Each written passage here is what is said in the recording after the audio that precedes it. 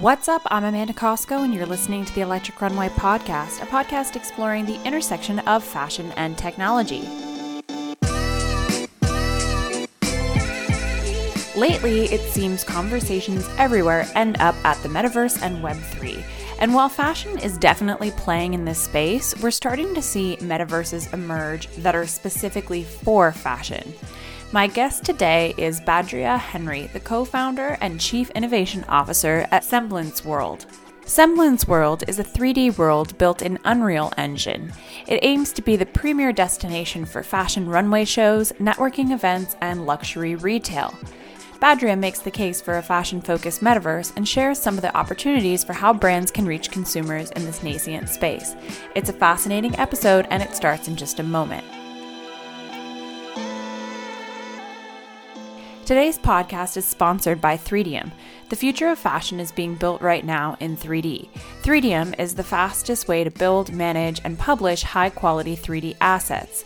Whether you're selling apparel, accessories, or footwear, 3D assets are the best way to engage the customer of tomorrow. 3D assets can be used to up-level your e-commerce site, for augmented reality, and even to walk into the metaverse. To learn more, visit unlimited3d.com. That's unlimited3d.com.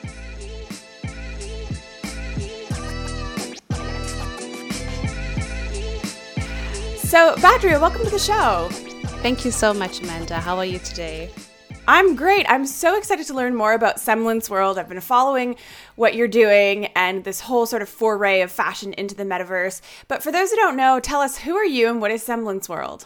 Sure. So my name is Badria Henry. I'm based in Dubai, and I pretty much run a tech and innovation company called Fashion Foresight that's based here in Dubai. When it comes to Semblance World, we created the concept of Semblance World with our partners, Roberta Annan of Africa Fashion Foundation and IFAC. And this was conceptualized in 2020 during lockdown, where we wanted to pretty much put fashion into a digital world and experience. And from there, it pretty much grew into its own existence, right? So we looked at then words like metaverse, we looked at NFTs, blockchain, all those concepts that are shaping what is now very much become the streamlined identity of exploring the metaverse. And so why do you think that the metaverse needed a space specifically for fashion? Because we've heard of Decentraland and Facebook Horizons, and people seem to be meeting in these spaces. But why did you want to carve out a space specifically for fashion? That's a very good question. And at that time, it was mainly because fashion didn't have a space virtually, or a space that you could say this is a technologically driven space for fashion. When we looked at what was out there, there was no real identity for it. And so we then decided to let's go ahead, let's create a fashion event, a fashion show that makes sense for our industry. Because we saw little experiments happening, the quality wasn't there, the experimentation was definitely there, but the quality wasn't there, the experience and the functionalities that we need within the fashion industry wasn't there. And because of our background, we thought, okay, we understand the fashion industry, we know the technology that can help the fashion industry, so why not go ahead and build a solution for it? And we want to position it as a space for high-end experiences that the fashion world is used to. Yes, we do have Decentraland, Sandbox, etc., all these beautiful spaces, but not necessarily spaces that's driven on principles for the industry. It seems like a fashion show is a space where fantasy can come to life when you're going to see a runway show. And when you think about the possibilities in the metaverse, it's just sort of endless. And having an infrastructure where you can actually build that fantasy is really important. And so I guess along those lines, you've worked with Epic and received a Epic Mega Grant. Can you tell me more about this partnership and how they're helping to facilitate your world building? Definitely. So our grant came through early last year in 2021. And so we had actually pitched in 2020 for the grant, ideally to create a fashion show event and experience. And in 2021, I would say the first quarter we had received it. And they were very excited about fashion going into the metaverse and exploring what that looks like. They totally understood our vision. They totally understood why we wanted to create Semblance World. It aligned as well with their objectives of the metaverse. And so it made sense. Okay, guys, you know what? Go ahead and build this experience and let's see what this could look like. And we were super excited. And so we got to work and we started to build and we started to create. And pretty much they backed us. And it's funny enough, they totally, with minimum explanation, they totally understood what we wanted to do. So it was very interesting to compare the different markets and industries. I mean, we pitched this also within the fashion industry and nobody got it. It flew right over their head and their radar. So it was just from our perspective so interesting of who actually was ready to listen to us. And it seems that the gaming community is much more used to that fantasy and the world building, as I was mentioning. So I'd love to know about the different events that you've been hosting inside Semblance World and what people can look forward to coming up. So within Semblance World, we pretty much went ahead and did a beta test that was in October. And we launched it with Melbourne Gamers Week, which was very interesting. And so they brought some of their designers from their community and we placed their work into our space.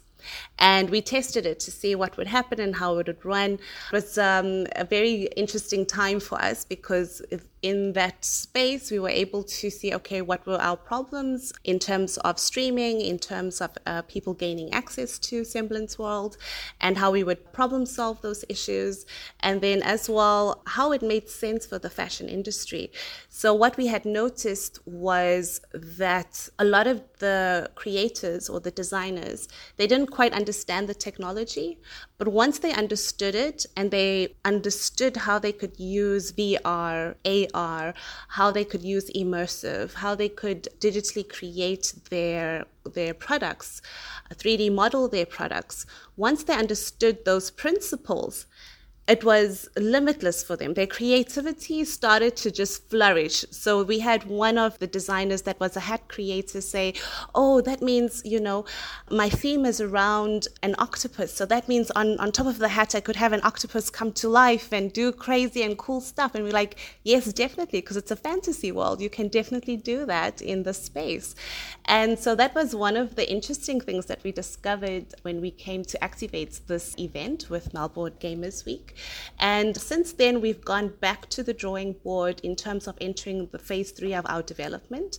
And so soon we're hoping to launch the next phase, and that should be hopefully in second quarter of 2022. That's so exciting. And so just to clarify for people who are having trouble picturing this, is it only VR? Like you mentioned access. Is it only accessible via VR? Is there a web-based application? Like, how do you actually get into Semblance World?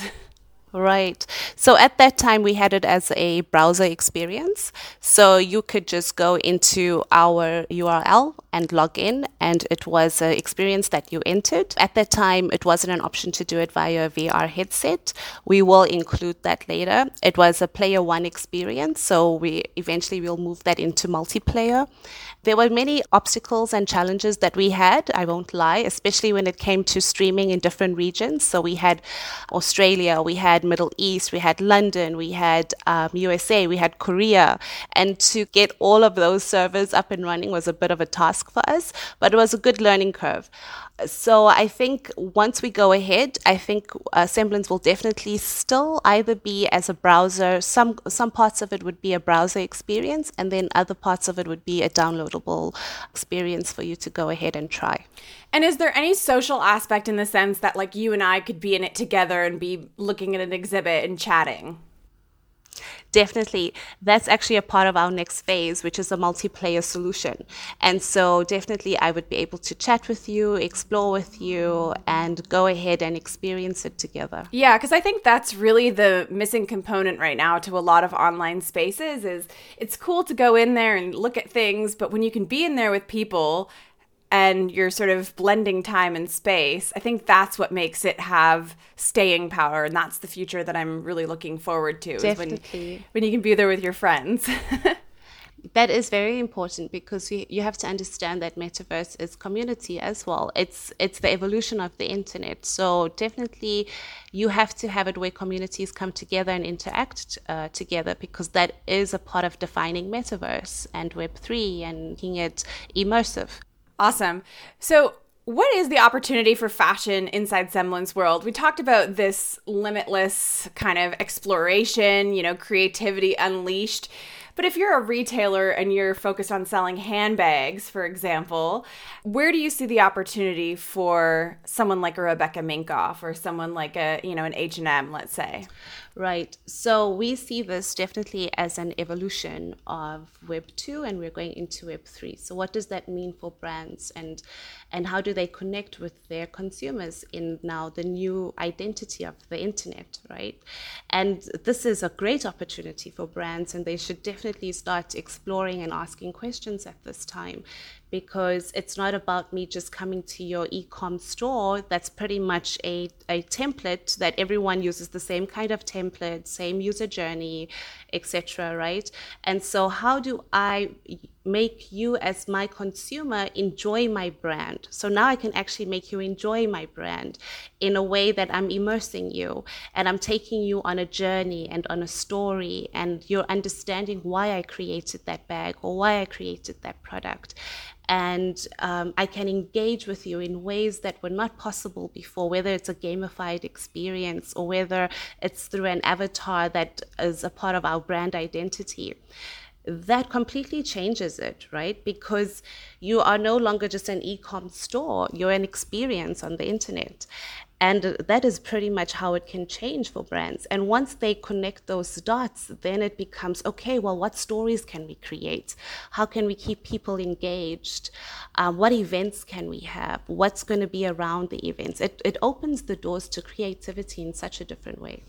Absolutely. And it kind of goes back to that community aspect that you were mentioning earlier, is that it becomes less just about the transaction and more about how does this brand add value to a community? And if not, then as a consumer, do I want to engage with that brand, or is there another brand that will add more value? Exactly. And we have to understand how the new generation is buying and consuming and experiencing, not only in a digital sense, but even offline in a retail space, in a mall. They're becoming more experience driven. So malls are looking at ways of gamifying spaces and making them immersive as well. And this is offline, right? So online, the same kind of principles have to be there. Okay, how do we engage people further? How does it make sense? How does it become blended and hybrid? So it's a fun time to actually start exploring. It is. It's like this whole new phygital world that we're seeing of combining physical and digital. Exactly. So let's talk about money now. How are you actually making money as a company? I know we talked about the Epic Mega Grants. I'm sure you have other grants and investors, but in terms of how you plan to become cash positive, are you charging brands for experiences like an event venue? How does it work? Yes, so there's many ways that we're trying to look at it, and we're trying to actually assess which ones make sense for us right now. So it could ideally be that there is retail store space, and so that becomes the identity of the brand. And then we have obviously sales within Semblance, event experiences, sponsorships. There's so many ways to look at it, because we can actually use real world transactions and digital transactions in a metaverse experience. And so any principle that we have offline, we can have it within the metaverse, right? So even real estate now becomes a discussion. So what does having virtual real estate mean? How can I go about having that ownership? That's definitely on the table as well. Yeah, it's like a whole new world for e-commerce as well. E-commerce, yes. Virtual commerce, definitely. I have to ask, we've been hearing so much about gamification in the fashion industry, and it's hard to ignore its impact, as I mentioned earlier. However, online games and communities have traditionally been problematic spaces, especially for women. How is Semblance World working to make sure it's a positive experience for everybody? Right. So I think this would be further into our development and evolution of being inclusive and being dynamic. We are aware that women are almost, I would say, on par with the amount of male gamers out there, right? Especially in the US market. But when you're looking at, okay, so how do women find their space or their voice, or what do they actually want in these spaces? It's very hard to find that information. And so I think it's important to include women in focus groups. So what do you like about the game? What don't you like about the game? Are the characters too overly sexualized, or do you not feel comfortable with certain imagery, or whatever it may be? We have to actually engage with them to understand what they want. That's very important. When it comes to the development side of it, it's actually very difficult to find a female game developer. It's very scarce. But I think as the metaverse grows and people become more curious about the space, I think we would find more women enter into that workforce. Not just women, but also minority groups. So it's also very difficult to find people of color in those spaces as well.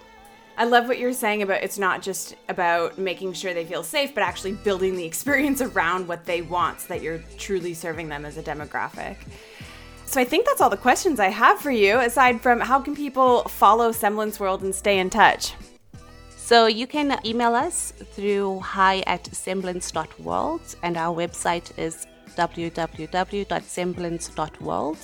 And we do have an Instagram page, but we haven't really grown it as yet, but you can follow us there as well. It's Semblance World. And that's pretty much how you get in touch with us. Fantastic. We'll put all the links below in the show notes so that folks can stay in touch. Thank you so much for your time. No problem. Thank you so much, Amanda.